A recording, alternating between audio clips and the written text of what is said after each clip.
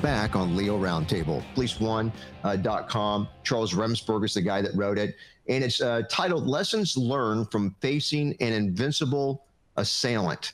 Now, there was a companion article with this we talked about on the show a few years ago, I believe, but it involves Sergeant Timothy Grammons. So it does say that the Sergeant, Timothy Grammons, he fired 17 .45 caliber rounds from what they classify as a hell-bent suspect before putting him down, and that he's offering lessons that he learned from this extraordinary fight for his life.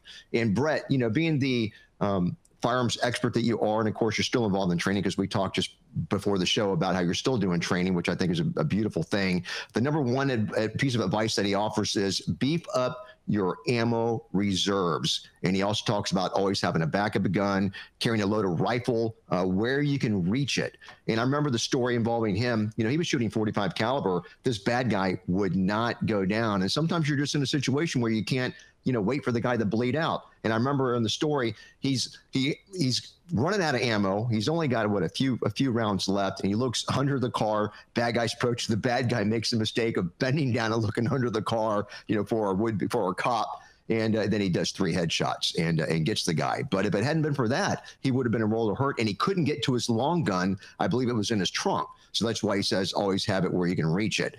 And a little side note on this beef up your ammo reserve section, he says that a lot more rounds are being exchanged in today's gunfights than in the past. And he goes, with offenders carrying heavier weapons, going on patrol with just a handgun and 2 extra magazines, it no longer cuts it. And that's why he's saying carry more ammo. I can't express how quickly your firearm will go empty when you're shooting for real. There's no worse feeling than pulling the trigger and hearing it go click. Now, I don't want to end there because he's got a few more good points. The second one is practice headshots. And he starts talking about when you fire multiple lethal rounds into an attacker and he keeps coming at you, you don't have the luxury of waiting, like I just said earlier, 20, 40 seconds for him to die from, you know, bleeding out. So he talks about don't waste time arguing the relative merits of various calibers, you know, the entry, exit wounds, bleeding out, all that stuff. He says no handgun rounds have reliable stopping power with body shots. He says pick the round that you can shoot best and practice shooting at the suspect's head. Now, the third thing he says is get addicted to self-improvement. And he says you should never consider yourself good enough. Always seek to improve. Number 4, fight for something. You know, pick that thing that it takes for you to fight, that will to live, will to survive. Number 5, read for recovery. He talks about, this is talking about after you've gone through a shooting, you've shot someone, talks about the hard days that are coming ahead of you. And he says that there were 2 books in particular that were tremendously helpful to him. One was Deadly Force Encounters, what cops need to know to mentally and physically prepare for and survive a gunfight. And the other one is on combat, the psychological cost of learning to kill in war and society. So he says that they should be mandatory reading for people in our profession. And number 6, bonus tips. He says wear glasses. Even if you don't need them, wear them to protect your eyes because you've only got one set of eyes, and if you can't see, you can't shoot. So anyhow, kind of curious what you guys think about that. Captain Brett, why don't you start us off? Yeah, carry a bunch of bullets. What they give you at the police department is nowhere near enough. But you know what is the answer? How many? I think if the body of your cruiser is riding on the rubber, it's time to take some ammunition out. But what is it? Whatever makes you comfortable. Have a couple of 100 rounds for your pistol, have a couple 100 rounds for your rifle. Get better all the time. If the department doesn't pay for it, pay for it yourself. You know, I've been retired 6 years. I still practice combat shooting with my handguns, and I'm not even on the street. I like the part about the glasses. I dig that. I didn't wear, I wore, you know, reading prescription glasses, so I had glasses anyway, but I haven't really thought so much about him. But I have both of those books on my bookshelf as we speak. Both of them excellent. Anything by those 2 authors, get it, read it, and have it handy. It's excellent stuff. We used to use their stuff to craft our training at TPD when I had the ability to run that part of the show. I'm telling you, it's excellent stuff. Easy to read. They have some examples in there. It's not real heady stuff. It's very, very real world stuff. So carry a bunch of bullets, be a warrior scholar, get out and practice. Excellent advice. Thank you. Major Ron and Corporal David. Yeah, I think this is one of the best articles that we've critiqued so far, honestly. And, you know, you need one good bullet. But, you know, just like you said, when you're in the actual gun battle, that's when your heart rate's up, you know, your temples are about to split open, your head feels like it's going to split open, you know, and unless you train like that with the combat training, you have no idea what it's going to be like. If you haven't been in that situation, you have no idea. So I absolutely agree with this gentleman. I absolutely agree with what Captain Brett just said. And when I got on TRT, it was awesome because it got extra training. It was like that bump up training, just combat shooting and just hundreds and hundreds of rounds from rifle, shotgun, you know, pistol, you know, different rifles. It was awesome. It was amazing. And I often wish that everyone got that same level of training, because I went to in-service one year and someone shot an 11 and they didn't need glasses. And I was like, are you serious? So that makes you think, like, if you're in a gun battle, am I by myself? But TPD, I got to say, they stepped it up. People like Brett, you know, they really stepped up our training. And by the end, it was pretty amazing. Steve Smith, so on and so forth. Thank you. I love the fact that you were so pro training, Major. A lot of that's lost on a lot of people, especially as they climb up that corporate ladder, you know, with police departments. So that, and it's just, I mean, as a trainers, you know, we know, but everybody should really realize the value of that. Corporal David. You know, Brett covered everything, and Ron, I was waiting to see if you'd catch it, but you know, nowhere in here in the article does it start to address, or does it address the administrations in some of these agencies. And I think I'm pretty sure you were there, Ron, at TPD at the time when our illustrious mayor Friedman decided that it was too intimidating to have a shotgun mounted in the passenger compartment of the police car, and made them be remounted in the trunks of the cars. So now this was many years ago.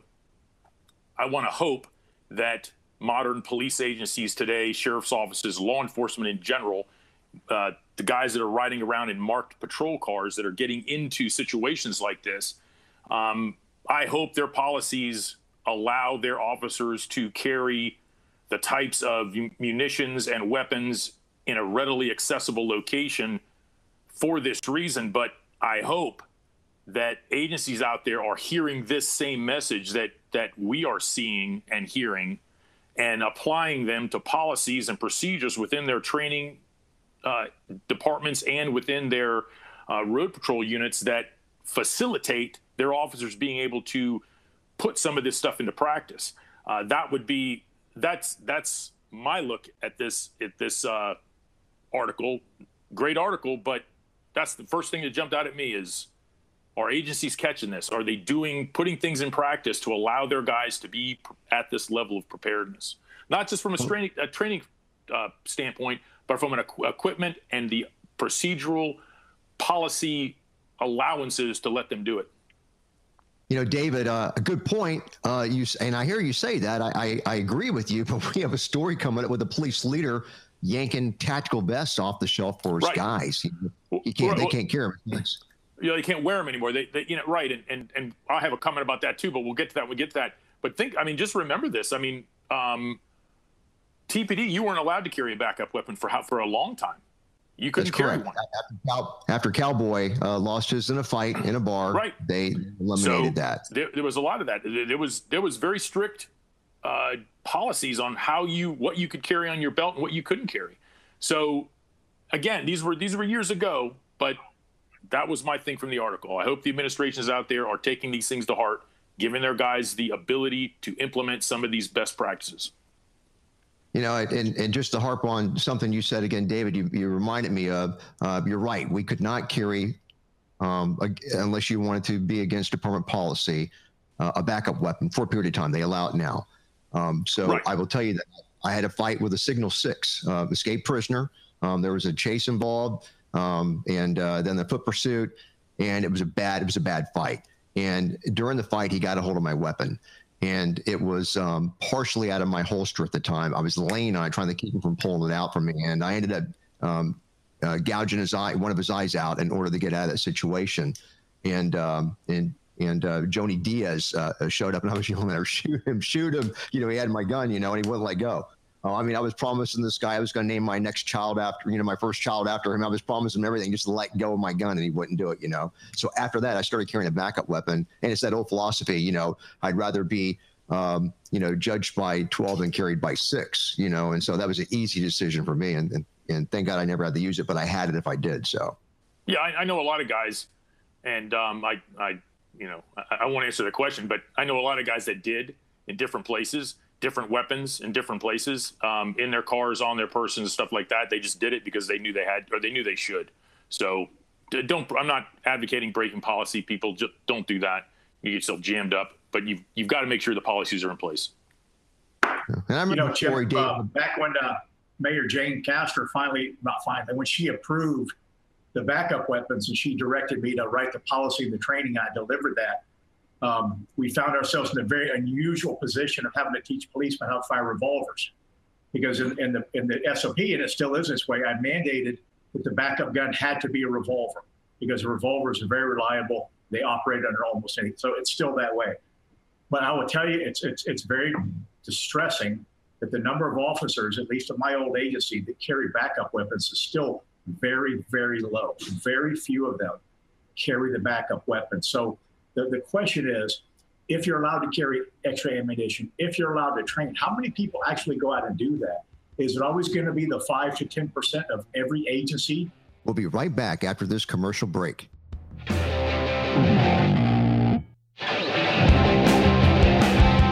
So, hey, I take this time and I want to talk to you guys about how best to watch our show, our live segments, and our live show. So our live show is streamed on Monday evening, 7 o'clock Eastern time, and we do it on Vimeo. And so our main platform is no longer YouTube. We don't want to give them that kind of control over us anymore. But our live show is streamed from Vimeo, also to YouTube and the Facebook. Now, it's soon going to be hopefully streamed on LinkedIn and on Rumble. Now, producer Will splits our 90-minute live show into 5 segments, and he uploads those Tuesday through Saturday to YouTube, and I get them on Rumble.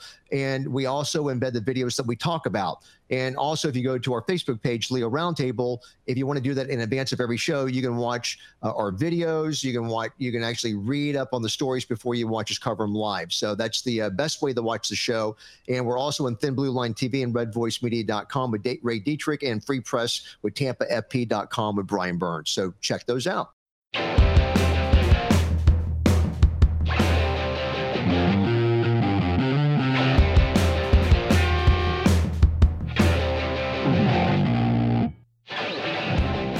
Now back on Leo Roundtable. This is NPR.org, how the loss of U.S. Psychiatric hospitals led to a mental health crisis. I think Cody's been talking about this, forever. She actually sent me this article, I believe, too. So it starts off saying that a severe shortage of inpatient care for people with mental illness is amounting to a public health crisis, and the number of individuals struggling with a range of psychiatric problems continues to rise. So they talk about the revelation that the gunman in the Sutherland Springs, Texas church shooting, he escaped from a psychiatric hospital in 2012, and that is renewing concerns about the state of mental health care in this country.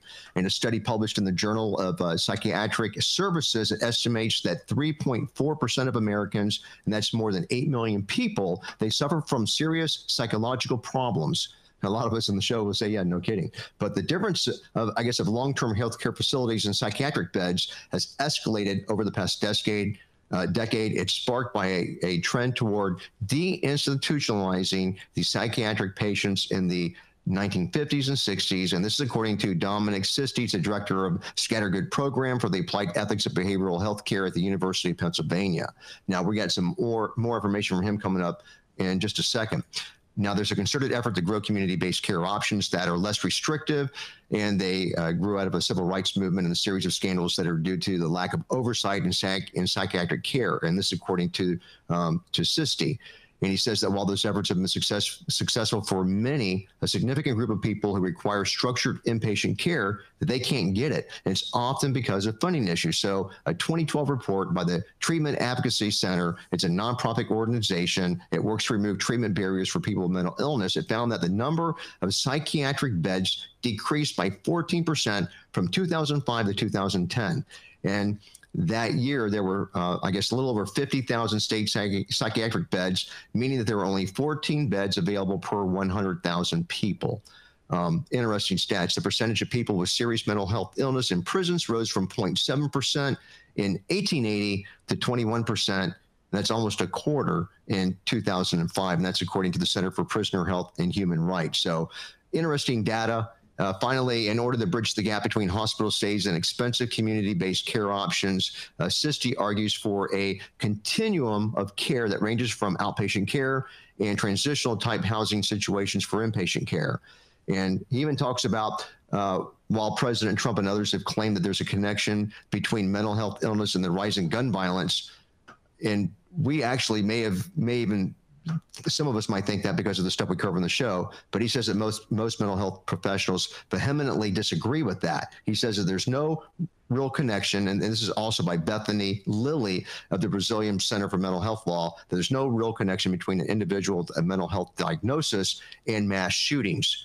So if anyone feels differently, I'd love to hear that input. But on this article, Cody, why don't you go and start it off?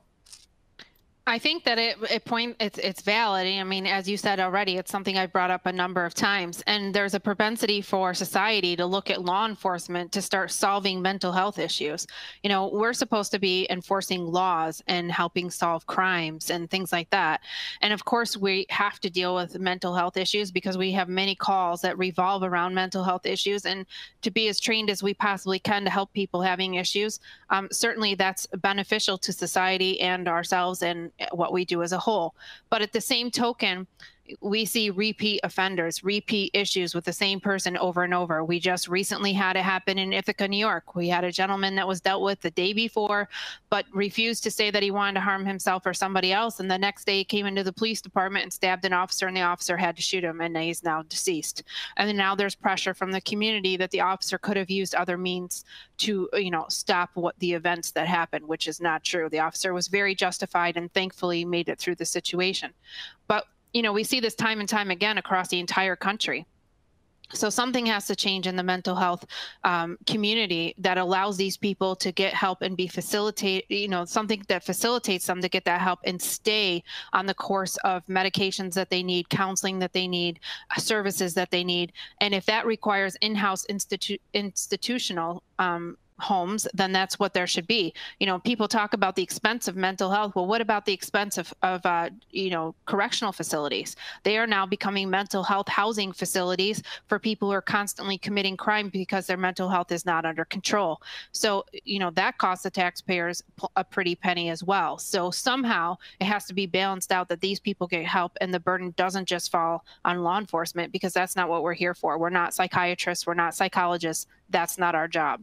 The last time I remember having some really pointed conversation on this, it was Chief Newman talking about how it really is affecting us as a profession, because instead of, we're getting rid of the institutions that really address the problem, and now we're putting these people in another institution that doesn't address it, and that's the prison system. So I don't know, there's going to be arguments on what the correct answer to this problem is, but it's certainly affecting law enforcement. Chief Newman. Yeah, nobody wants to pay for it, right? This ain't 1975 or Jack Nicholson, R.P. McMurphy is institutionalized, right, with Nurse Ratched, right? That's not happening anymore. And federal, your federal funds can't go to it either. So we've become a dumping ground. Homelessness has become a dumping ground for the mentally ill. You look at the stat that he gave you in the article, 0.7% of the people in the emergency room 20 years ago had mental health issues. Now it's up to over 21%.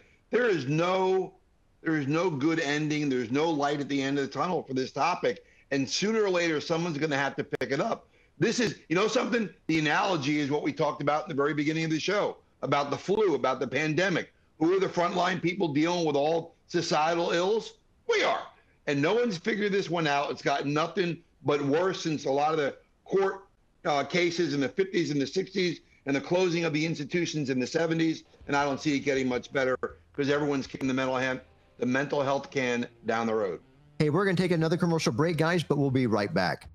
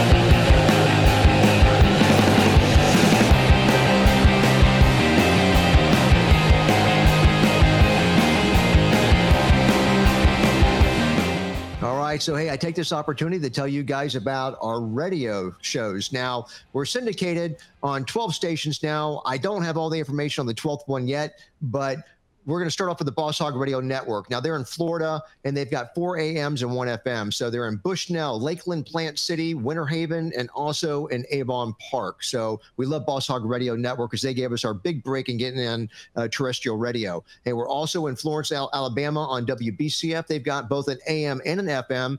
And in Delta, Utah on KYAH. We're also in Mount Pleasant, Tennessee on WXRQ, and also on internet radio, goodtalkradio.com, AMFM247.com, and threeriversbroadcasting.com. And of course, all the terrestrial stations that I mentioned, they have their own internet access as well, where you can listen to them via the internet. So check out those stations. Hopefully one of them is near you.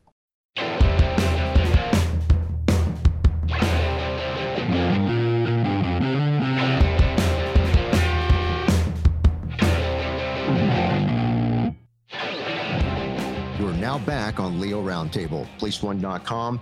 There's a reader poll that they decided to do, and which is interesting because, you know, Police One, they're number one as far as we're concerned. They're the number one law enforcement website in the world and the largest. So the reader poll says that 78% carry off duty most of the time. That's interesting information. Now, the subtitle is Training for Concealed and Off-Duty Carry is just as important as on-duty firearms training.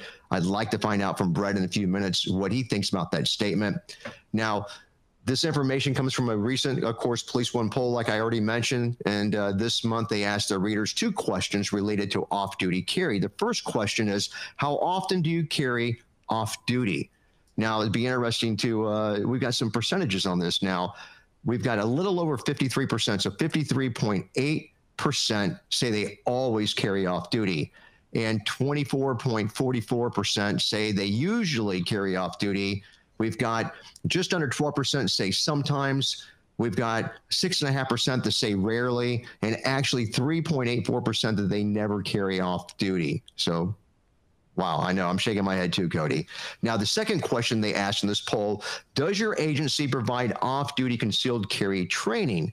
So a little over 25% said yes, 72% said no, and a little over 2% were not sure what the answer to that question was. So that's what we have as far as the poll goes. So, Brett, I'd like to start off with you, if you don't mind, because I know you're a firearms expert recognized by courts. You're also a firearms trainer, active firearms trainer, and retired retired captain with the Tampa Police Department, and also commander in a lot of areas on their internal affairs, criminal intelligence bureau. So, Brett, what's your take on this?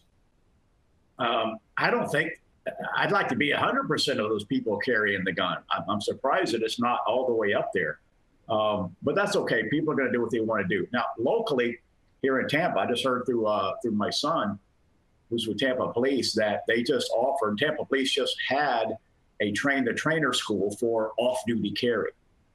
And it was several days worth of school taught by Jared Dowds. He has his own training company. He's also the training director at Tampa Police. So kudos to Tampa Police for having that training, train the trainer. So maybe that stuff's going to get out. But I haven't heard much about any other agency doing that. It's almost like, look, you're going to do it. Good luck with it. And we don't want to hear about it. Good point. I don't know if there's anybody else who wants to comment on this, but I'm glad Police One did the poll. I haven't seen any hard figures on this. And of course, they're the guys to kind of get this kind of information. They've just got so many active and retired law enforcement, on that site. So kudos to them for doing that. Cody. I always carried off duty, and I always carry now. It will be interesting to see with HR 218 laws, and some of them have evolved this year, if agencies, start offering more training for carrying off duty or once retired. I know some of our HR 218 instructors are offering training and practice stuff that you can go and do in addition to your annual qualification. Very good. Yeah, the Law Enforcement Officer Safety Act, very important, also known as HR 218. So, and you're right, it has been evolving over the years. So, and we won't even get into the whole New York thing where they really don't have a tendency to recognize when you're carrying, even though you can. I just went to Georgia and packed up my firearm. I try not to travel without it, so I had to fly. So I packed it up, put it in the briefcase, went through TSA as proper, etiquette. And when I got to Georgia, they had my briefcase separated to a security office. They had a band around it, so I couldn't get in it without having wire cutters. But the weird thing is when I flew back to Tampa, TIA, I'm waiting in the security office for my luggage. She says, we're all waiting with the security officer. My wife goes to check the conveyor belt just in case. And sure enough, my wife comes up with the luggage with my gun in it. It didn't make it to the security office. There was no band around it. And they really dropped the ball over there. That was really kind of scary. But David, I know you're waiting to jump in on this thing, and we've just been joined by Chief Newman, but go ahead, David. Some of the interesting things that you see, or I think that affect a lot of the off-duty carry is some of the liability issues that we see. I mean, you brought up the thought or the talk about New York, places like California, the really left-wing or hard liberal states that do everything they can to restrict gun, carrying concealed and all that sort of thing. Some of those places, you got to think twice. I mean, even cops that are employed at the time carrying off duty. I mean, it's an added risk for you to see a situation, get involved, and then have to fight your way through it. Even having done the right thing. I mean, I can see where a lot of guys in certain places, certain jurisdictions would be hesitant to step up and get involved in an off-duty circumstance where deadly force might have to be used, unless it's their own life or their own family's life that's being threatened. But I could actually understand it. Some of the stories that we've seen in the past. As far as I know, we cannot purchase insurance anymore to protect ourselves should we be involved in a lawsuit in regards to a shooting. And also, as far as the flying thing, I fly from New York to Florida quite often.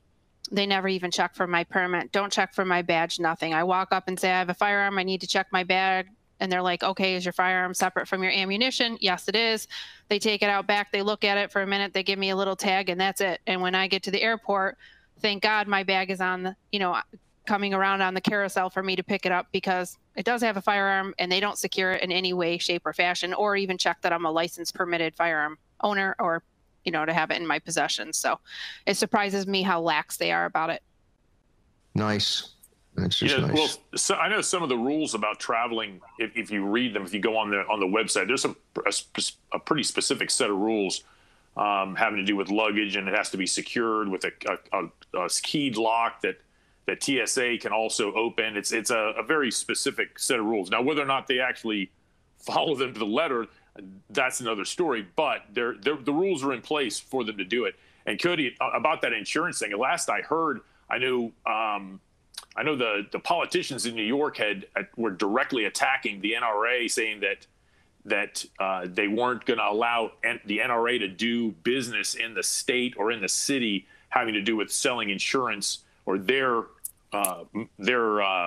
type of firearm insurance. But I wasn't sure about other companies. But I know it was the NRA that they were after for certain. That's a good point, Dave. I think we should do a poll of our own, and our users that are on YouTube right now that are live chatting with us. We should poll them and say who wants this group that you see right here live on the show to fly up to New York and to pack our guns, put them on the plane, put them over there. But you know, heck, I wouldn't consider doing this. The Ward comes in town from Costa Rica. We'll travel with Ward. God. You know, if we had any cojones, that's what we would do. We'd meet up. Yeah. Cody would be waiting for us to either bail us out of jail or giving us a ride to our hotel. And we'd advertise. We'd send NYPD a notice, you know, in writing, kind of like, you know, Florida Carry does, and say, hey, look, we're showing up in your neck of the woods on your doorstep, and we're going to be armed, you know. And Brett, being NRA representative, Brett Bartlett, the captain, you know, we know that he's got the insurance through NRA, and he'll probably get us all insured. So.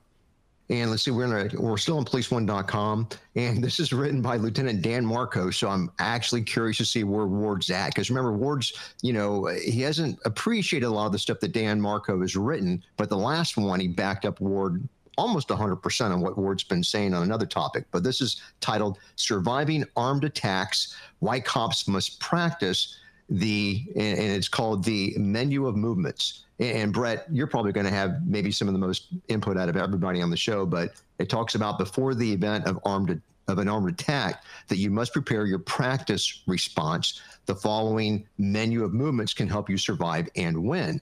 So he tells you to visualize the following scenarios and your response to the scenarios. So he starts off, you're knocking on a door, it swings open, and there's a man with a gun.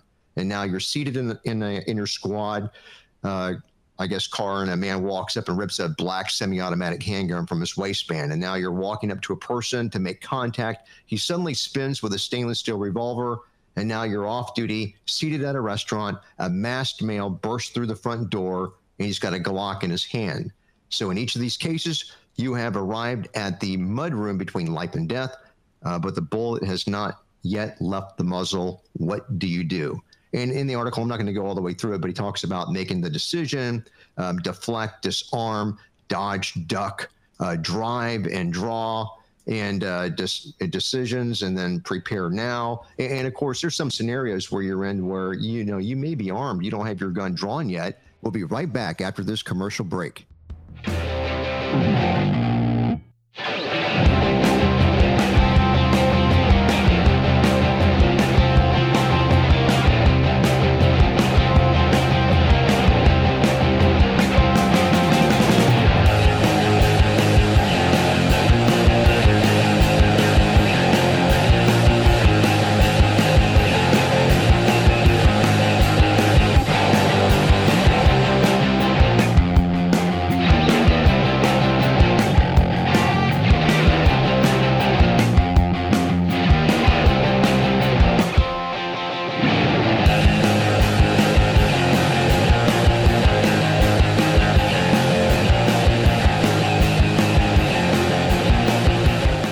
So, hey, let's talk about our podcast and our TV exposure. So Law Enforcement Today, they're actually marketing our podcast. Now we've got 10 podcast formats. We do have an RSS feed, and we're on Anchor, which is pretty much our staple. So I upload the main show, the Anchor. From Anchor, it's distributed to all the other outlets. We're on Breaker, Castbox, Google Podcasts, Apple Podcasts, which is iTunes. We're on Overcast, Pocket Cast, Radio Public, and also on Spotify. So if you guys are listening to our show while you're traveling to and from work or wherever, and you're just listening to it, you know, on a video format, like on YouTube, and listen to the audio, try the podcast. It's a great way to try watching the show. We're also on Live Free TV, and it's on livefreetelevision.com. Check them out there in case you want to watch us either on a live program or also on demand. And we're also coming to other formats, including Roku and Fire Stick. So check those out.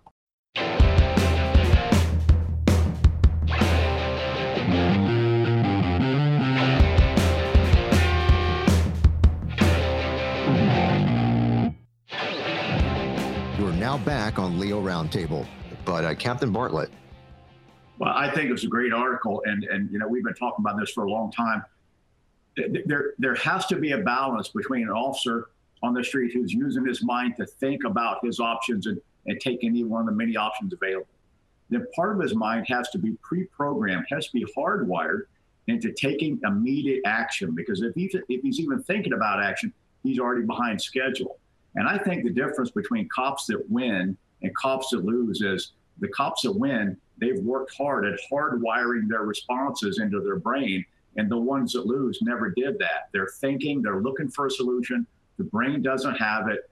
The brain is trying to struggle with it. Time is passing and bad things happen.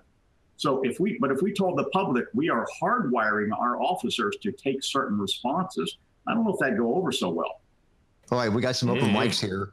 Go ahead. We've got David, Andrea, Ron. Not necessarily in that order, guys. Go ahead. Go ahead, Andrea. Okay. Go ahead, Ron. That's all right. No, ladies first. Go ahead.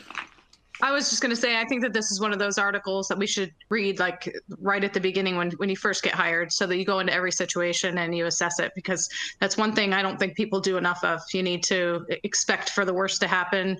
You never know. We watched it. Actually, there's a video that I'm sure that we'll talk about later that, you always have to expect that something's going to go bad. And, whether it be somebody's going to retreat and go get a gun or whatever, I just think it's one of those things you need to do enough of that anymore. Thank you. Go ahead, guys. Dave and Ron.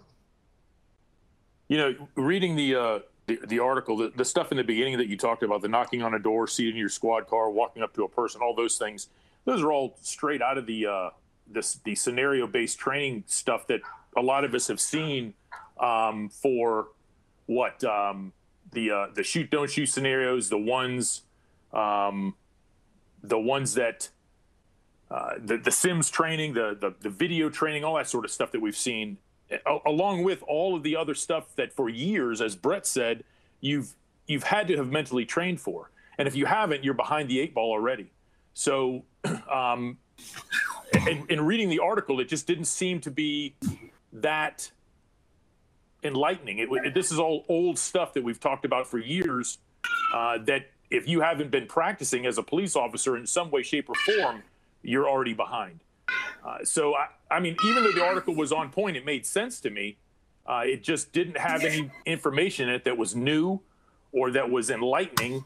If you were, as John likes to say, a student of the game, and you're in it and reading and learning and practicing, at least mentally, what your responses are going to be to these situations, especially in today's day and age when you have these active shooters, you have these ambushes of police officers going on what seems to be a regular basis, be it in their car, on the street, on foot patrol, wherever. And we're going to see a couple of those tonight if we get to the videos, that if you're not prepared for, you're not doing your job. Excellent. Hey, Dave. Hey, to back up what David's saying, I remember riding with Mike Simpson when one of my FTOs wasn't working, and he would pull up in front of a convenience store at 3 o'clock in the morning. And he would say, this is before, by the way, this is after his shooting, because I was in the academy when he was in that convenience robbery shooting. And he would say, you walk up and there's a robbery, what would you do? And he goes, if you're not thinking about that when you're driving around. So to Dave's point, these type of things have been around. I'm glad that they get regurgitated. But if you're a student of the game, I kind of read this like at the 4 Ds of dodgeball, right? You got to dodge, duck, dip, dive, and dodge, right? But if you're not thinking about doing that and visualizing what that would look like, you're at a loss. And any good FTO will teach that to you, or any good training scenario, like Andrea said, ought to be showing you articles like this just to re-energize the conversation. And to take that a step further, it's the same thing that I've said before about what I would tell young rookies on my squad was, in every scenario that you walk up to, the first one was just stupid. You knock on a door and somebody comes out with a gun. Well, number one, you shouldn't be standing in front of the door after you knock on it. Knock on it and get the hell away from it. So all these scenarios are the same. And to your point, John, the thing that they did to me was you're driving through this darkened neighborhood and the FTO would suddenly slam on his brakes, yell bang, and ask you, where are you? Call for help. Tell me where you are. And it's all that mental preparation that you have to do continuously throughout the shift, throughout your career, so that when it happens, your mind is already in gear. You don't have to shift it into gear. It's already there. So a good article, but I didn't see anything new in it. I think the article was also a training article, just like Andrea said. And I agree with you, Dave. We've been doing this for years. And the one who started it for us was the man sitting in that chair, Brett Bartlett. I remember him. We were training in the academy for in-service training. And we were doing you're sitting down and there's a shooting going on. How do you get your gun? and like, you know, half the class couldn't draw their guns. You know, it was enlightening. So I agree with you. Now, like I had an FTO that was the same way, Mike Noyes, who would ask you questions, bang, bang, I'm dead, where are we? And, you know, you going up, you park right in front of the door, Ron, why are we, I mean, if they're robbing this place, we're going to get murdered before we get out of the car, you know, stuff like that. He had me thinking the week I got on the job. And I was fortunate enough to become part of the reboot of the training academies in the state of Florida, and then Iowa and Nebraska. A lot of states, you know, adopted it.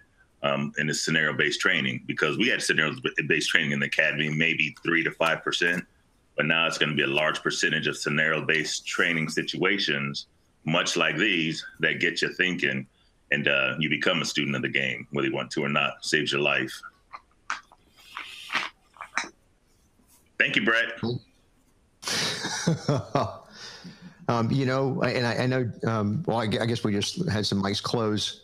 Even today, you know, being retired 6 years now, I still can't help but run through scenarios in my mind. What are you going to do? And especially watching some of this, we're getting ready to cover some church and synagogue or some attacks involving that kind of stuff.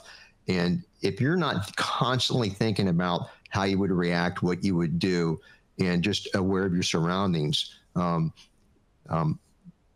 I'd be very surprised if you're seasoned law enforcement. It's just that survival instinct. But even today, I continue to do that. David?